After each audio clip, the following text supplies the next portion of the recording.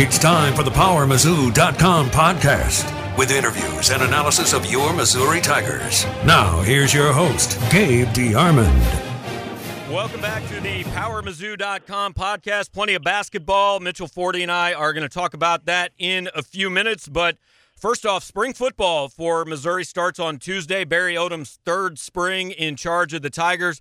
And we're going to talk to Coach a little bit about it. Barry, how you doing today? I'm doing great. Happy to be with you guys. Thanks for asking me on and having the opportunity to do it.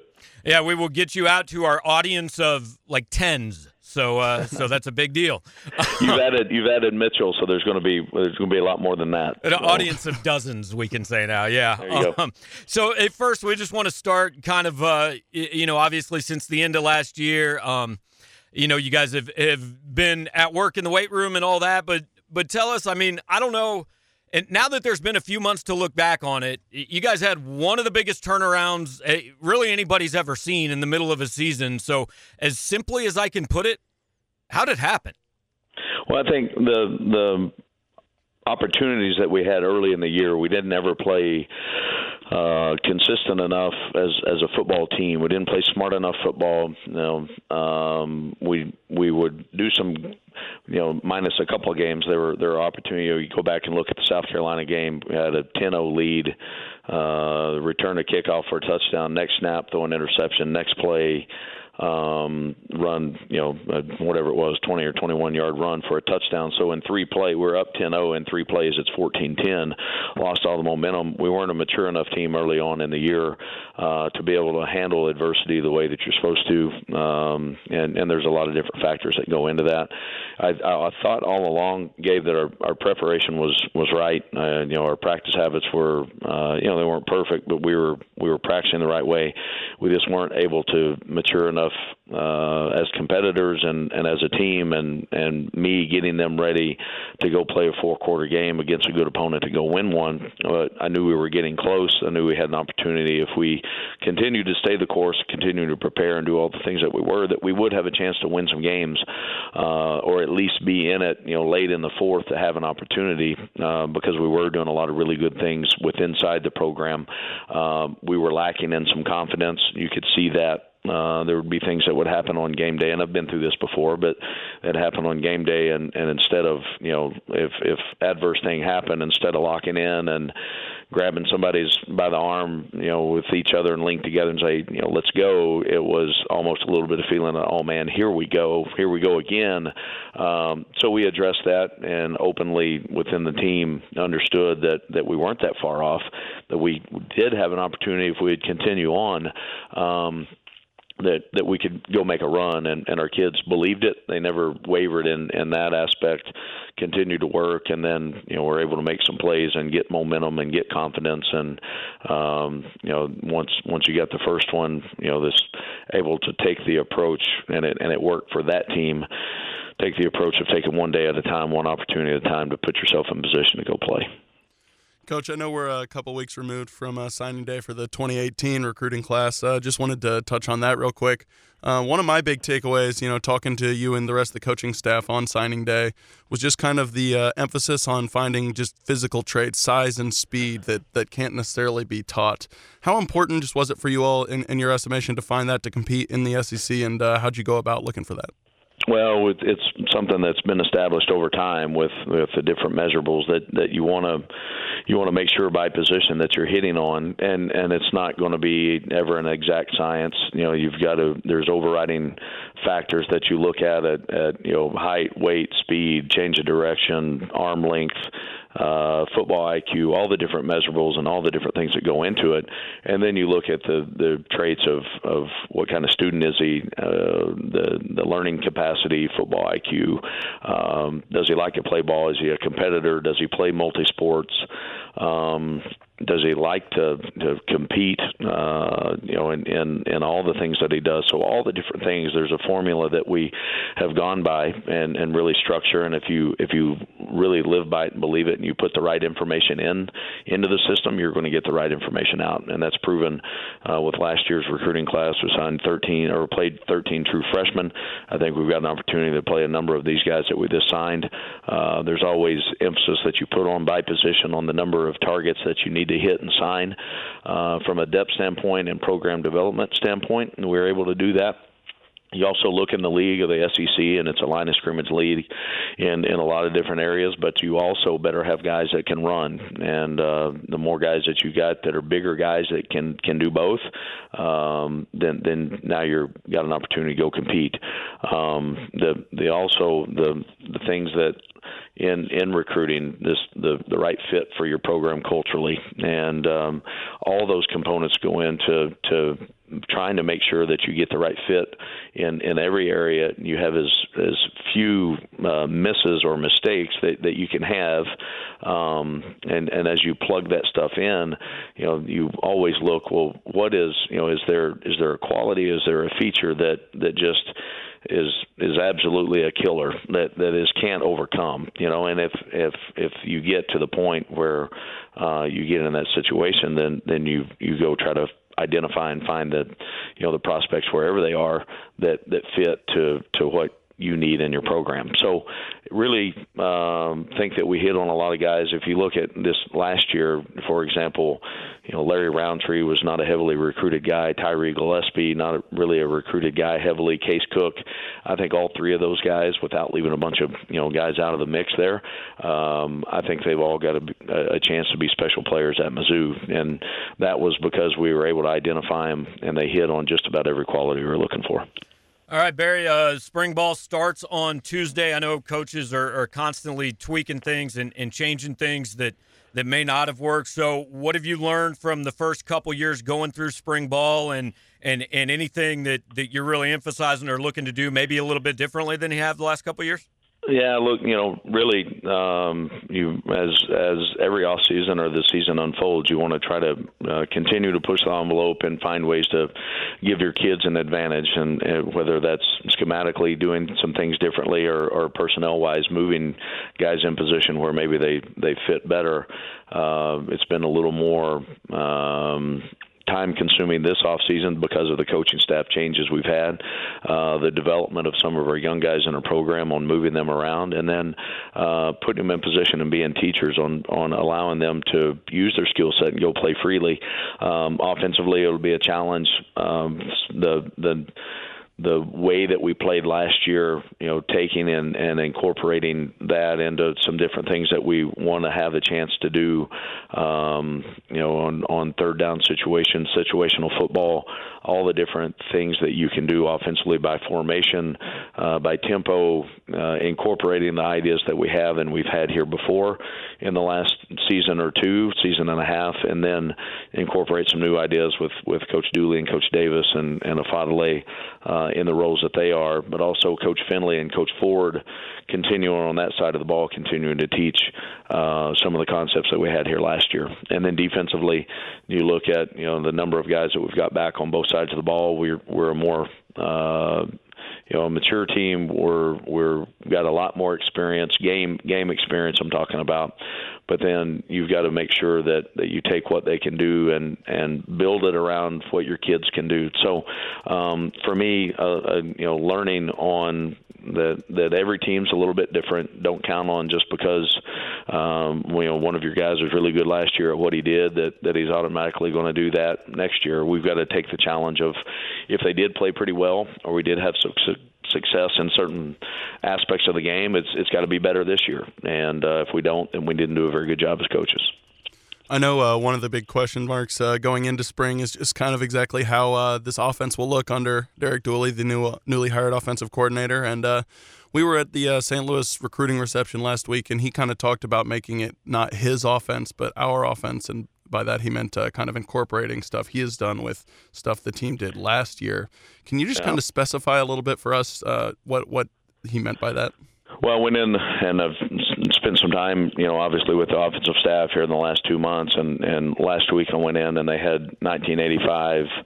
I think it was Oklahoma versus Texas up on they were going through the video of that. They were putting in the wishbone, and I think it was either Charles Thompson or Jamel Holloway playing quarterback. So we're going to turn Drew into an option quarterback, and so things are looking positive in that world. I think anybody that would step in and watch us play offense last year and saw the success we had with stretching the field vertically, you've got to keep and incorporate those ideas and keep that concept, because we do have one of the most talented quarterbacks in the country coming back at throwing the deep ball. We've got an opportunity to showcase some of the things that he can do with intermediate throws, and then some other things that he does really well. We've got two really good tailbacks up front, our offensive line. If we can stay healthy, he's got a chance to be in a special group. But there's also some things that playing team and smart football together that we can grow as a program and be better and more suited for having a chance to get us in position on both sides of the ball to win a football game. There are times that you look at some of the things we did offensively last year and very explosive and scored a lot of points at certain times. And then there were other times last year that doing the same thing that we weren't able to connect on the deep throw. We weren't able to run the football. So more consistency is what we're looking for. We've got some different ideas with how to utilize the tight end, because we think that position can be an advantage for us. And then also the two tailbacks that we've got, they're going to be a really good 1-2 punch on however they line up. But the things that we have done well, we've got to continue to move that envelope forward and make sure that that group continues to grow offensively in what we're asking them to do. But all that merged together with what we have done, the different ideas that Derek brings and Brad and AJ, I think merging that together, that it's been a fun process to watch take place.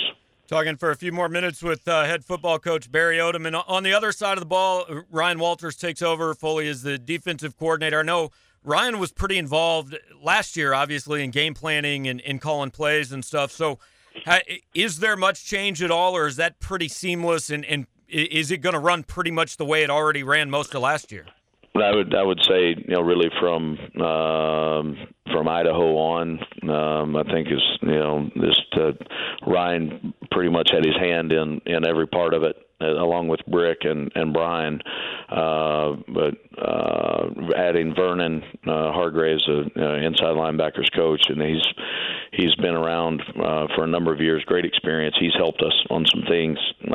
Just overall, looking at what Not only just with technique stuff, but the scheme side of it. It's been awesome. So, but the familiarity with Ryan and Brick and Brian back, and then me still in the room, that there's a lot of consistency there. Like I said, just with the offense, you always want to move forward and continue to try to do some different things that help your team and your program and what you're running defensively. But also, we've got some guys with experience that have played. They know they can line up with a base call against any formation, and they know what is good and maybe what they need to be on high alert for, because they've been now in the system for a couple seasons, more specifically the latter half of last year. So I think without question, under Ryan's leadership and direction, they'll take a positive step forward, and I'm excited to see how that gets started next Tuesday. Speaking of the defensive side of the ball, I know one area that's had kind of a lot of turnover since the last offseason is the defensive backs. Is it possible that we might see a few players, specifically DeMarcus Acey, switch from cornerback to safety? Well, we've got to continue with developing. DeMarcus came in, we recruited him as a safety, and he had the skill set to go play corner. So, he with Christian Holmes coming back, who missed all last year with an injury, we feel like we can cross-train some of those guys, and will help us down the stretch, because as you guys know, and the last half of the season last year, we got into a lot of different sub packages on third downs, and we put our best cover guys on the field. Sometimes we had 6 DBs out there, and Adam Sparks was sometimes playing corner. Sometimes we lined him up at different spots. The versatility, if they can play a corner spot or a nickel or a dime or a safety, we've proven that if you've got a chance and an opportunity, like Bledsoe stepped on the field last year, and it was huge for us down the stretch, and some of the things we were doing on third down. So identify what those guys can do and be able to cross train them and move them around to different spots that helps you out in the long run. And the one other coaching move, Andy Hill now in charge of special teams. So after however many years of Missouri fans begging for a dedicated special teams coach, everything will go perfectly in that phase of the game this year, right? I've got full confidence that I've listened. I've answered the call. We're going to go with special teams coordinator. So it's awesome about the setup we've got with Andy. He is really excited about it. He's going to have his influence on that part of which is so huge on the number of plays that you have special teams. If you look at the total number of plays that special teams plays over the years, so we're excited about that and have a chance that can become an advantage for us. And I know that our specialists, whether it's our kicker or punter or snapper or returners, they'll be better players of it because of the influence and the time that we're spending on it.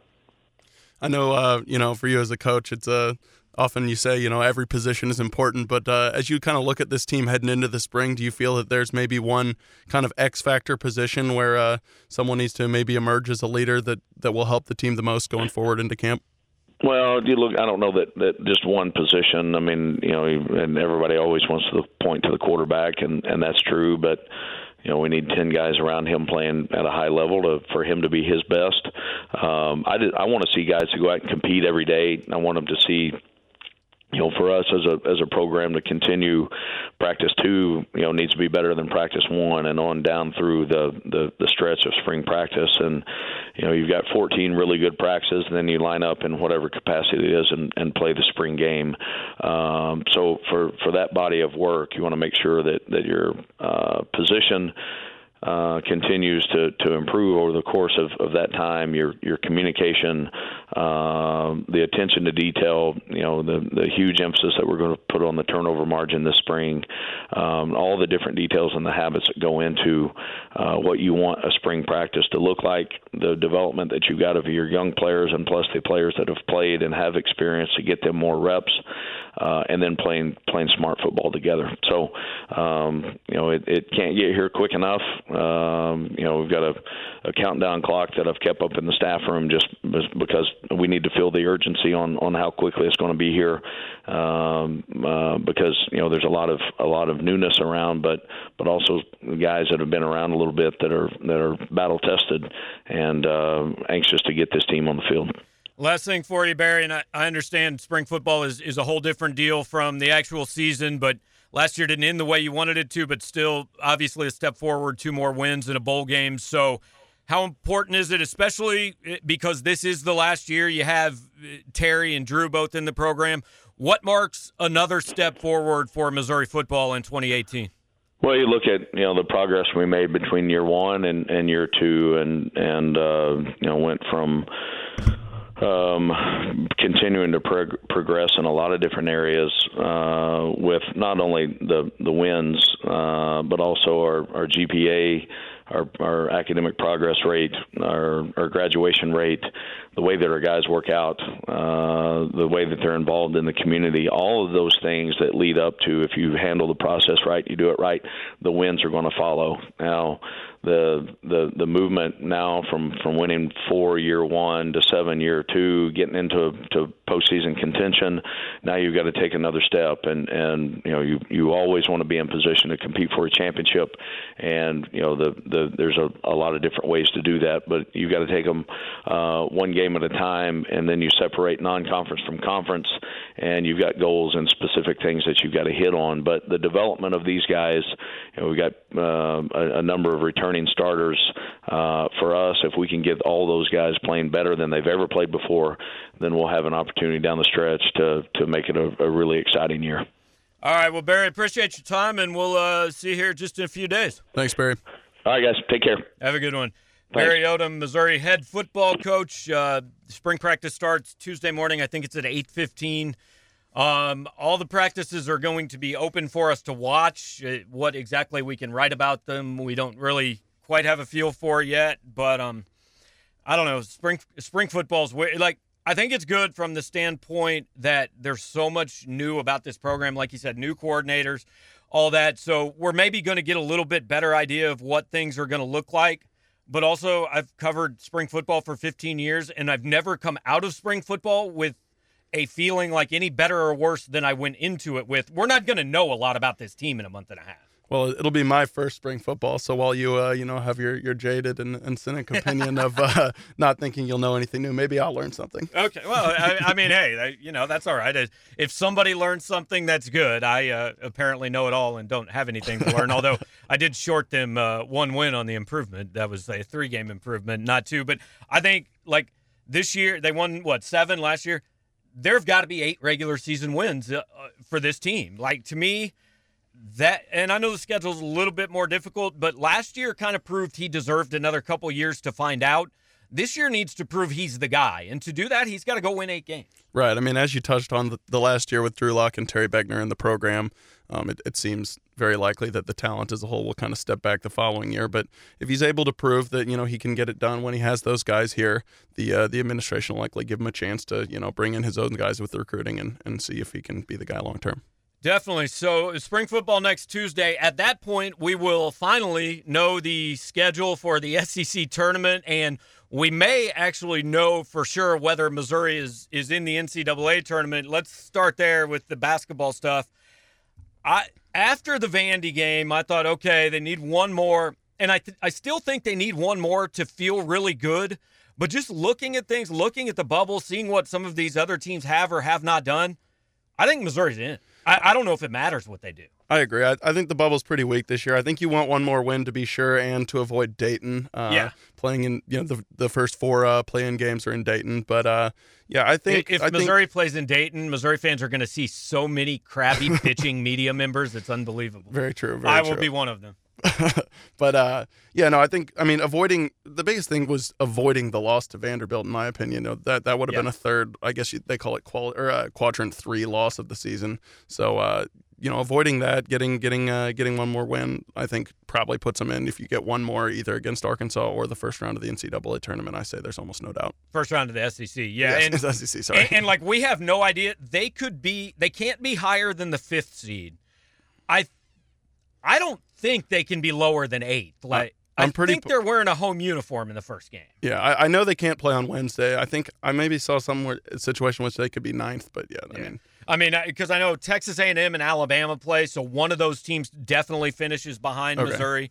Kentucky and Florida play. They both are going to finish ahead of Missouri because both win the tiebreaker. Arkansas is really the wild card. If Arkansas wins, they are on Saturday. They are guaranteed a top 4 seed. If they lose, there's no way they can get a top 4 seed because Missouri actually will finish ahead of them. They could slip to 7th. So this is really a big game for Missouri. I mean, and I was talking about this on the way back from Nashville with somebody, and Mike might play, and we'll talk about that in a minute. Michael Porter Jr., I think everybody would say, if they had to guess at this point, will be on the court on Saturday. But to me, the reason these stands need to be full on Saturday is you've got Cassius Robertson and Jordan Barnett, who have clearly been your 2 best players this season, playing their final game. You've got a program that just 12 months ago was dead and buried. Like, to me, Saturday is not about whether Michael Porter Jr. is on the floor. Saturday is about this coaching staff and these 8 kids who have drugged this thing back from the depths of hell, frankly, in the last year. Sure. Michael Porter Jr. was supposed to be the guy who would come in for 1 year and resurrect the program. And yes, he sold a lot of tickets and arguably brought some other major contributors into the fold this season. But what Cassius Robertson done, I don't think there's ever been, or at least in my memory, a Missouri player to come in for 1 year and do what he has for the team. I mean, just all the time this season, you're watching the team and you say, where is the team without him? And the answer is almost certainly not an NCAA tournament contention. Yeah, and because Alex Oriaki came here as a grad transfer, and Jordan Clarkson was only here for 1 year, but Alex Oriaki was a really good player, but he was not the best player. He was not the focal point of that team like Cassius. Nor the emotional leader. I mean, we were watching the first half against Vanderbilt, and I think you had said something like, how is it that the only guy with any energy is the guy who's leading the SEC in minutes? But that's what Cassius does. Yeah, absolutely. And so if they win Saturday, like, we're all right in okay, we know we're going, just where are we going and who are they playing and all that. Most of the projections right now have them as a 9 seed, a few of them as an 8, maybe a few still as a 10. But there are generally about 7 or 8 at-large teams seated below them, which means And I think Missouri fans have forgotten how to do this. Like, this is what I used to do every year because I just love the NCAA tournament. Like, going back to when I was 13. You watch every conference tournament because you're going, what does Kansas State do? Mm-hmm. What does USC do? And so if those teams lose, then all of a sudden what that means is it doesn't really hurt Missouri to lose. It's not solely about what you do. It's also about what the other teams around you do. Yeah, and not only the major conference tournaments, but a few of the mid-majors as well, where you have teams like Gonzaga and St. Mary's in the West Coast Conference, Rhode Island in the Atlantic 10 that probably will get at-large bids Nevada, even if they don't win. Yeah, if they lose, that drops a spot on the bubble because the team that wouldn't get in will get the at-large bid there, or the automatic bid there. So we're talking about the downside. Now let's talk about the upside. Just for the hell of it, let's say Missouri beats Arkansas and wins the SEC tournament. What's the highest? Wins the SEC tournament? I could see as high as 5, but I would go probably 6. Yeah. I think people a lot of times do overreact a little bit to these conference tournaments. They tend to think, sometimes the committee does too, though. Absolutely true. Absolutely true. But I think I can't think of a time when I've seen a team's resume go from 9-10 seed to 5 seed. That seems like too drastic for what would be 4 or 5 wins now. Yeah. 5 more wins. I would say 6 would be the high. The only exception is if Michael Porter Jr. comes back and somehow is far better than like we're anticipating. If he goes out and averages 20 in 4 games and he's like the SEC tournament's MVP, then that might buy you an extra seed. Now, I want to be clear. I don't think that's happening, right. But, you know. Yeah, no, as we had Eamon Brennan of The Athletic on here, I guess 2 weeks ago, and he told us, there's not really a precedent for this as far as a team adding a player like this. But if he shows concretely that he makes the team better than their resume before, that could boost him up a seed line or 2. Yeah, so it'll be interesting. And so now let's get to it. And full disclosure, we are actually recording this about 2 hours before we are going to get to talk to Cuonzo Martin in person. So some of you will hear it before, some of you will hear it after.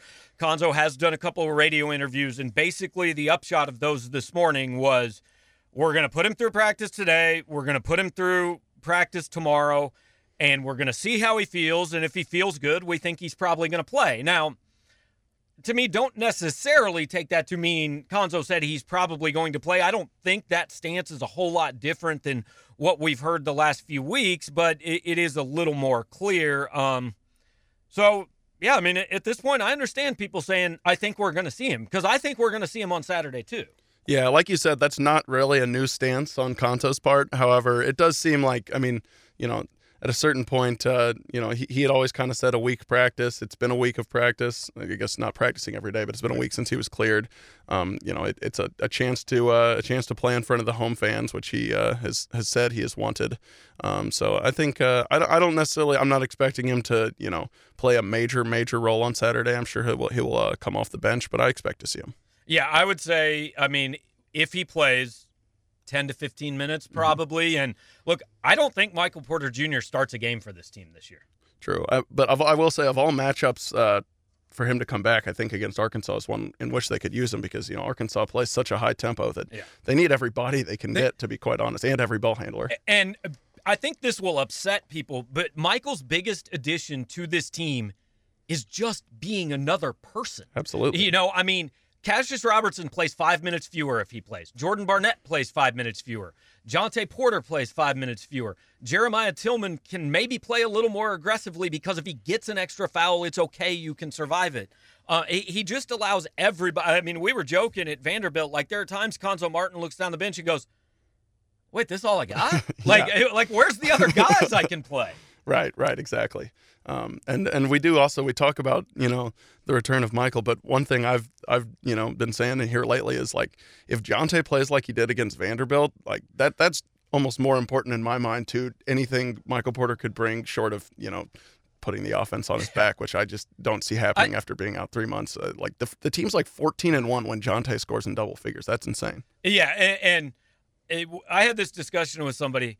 I knew Jonte scored a bunch, but I didn't realize till after that game he also had 7 points and 6 assists. Like 7 rebounds, he is legitimately a guy. Missouri's never had a triple-double.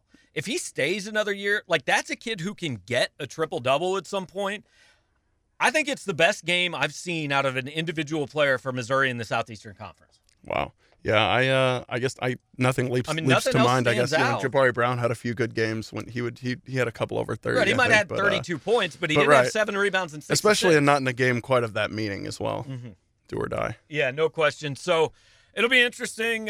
Saturday, 5 p.m. tip. We will certainly be there. We will be in St. Louis every day. We are anticipating we will be somewhere between Pittsburgh and San Diego for the NCAA tournament. We have absolutely no idea, but we certainly will be there. Ann Rodgers is down in Nashville. The women start tonight.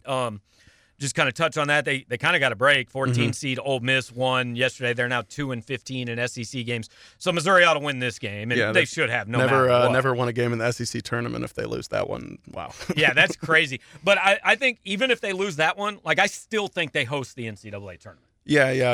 I'm no Charlie Cream, the women's bracketologist. I didn't know that was a thing. But I so I haven't studied it extensively. But yeah, I mean, the SEC is such a strong conference. They've been in the top 15 all season. I have a hard time seeing them dropping below a 4 seed. So we'll have stuff from Nashville. We'll have stuff from St. Louis. Spring football. It's going to be busy again. Conzo Martin and some players speaking this afternoon.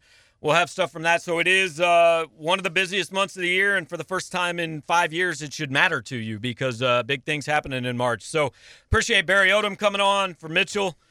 We will talk to you not next Thursday because the podcast schedule is going to go a little haywire now with SEC tournament, NCAA tournament. We don't really know where we're going to be on any given Tuesday, Wednesday, Thursday. So we'll get podcasts out when we can, but no promises at this point. So just listen to this one twice. It was really good. Talk to you next week.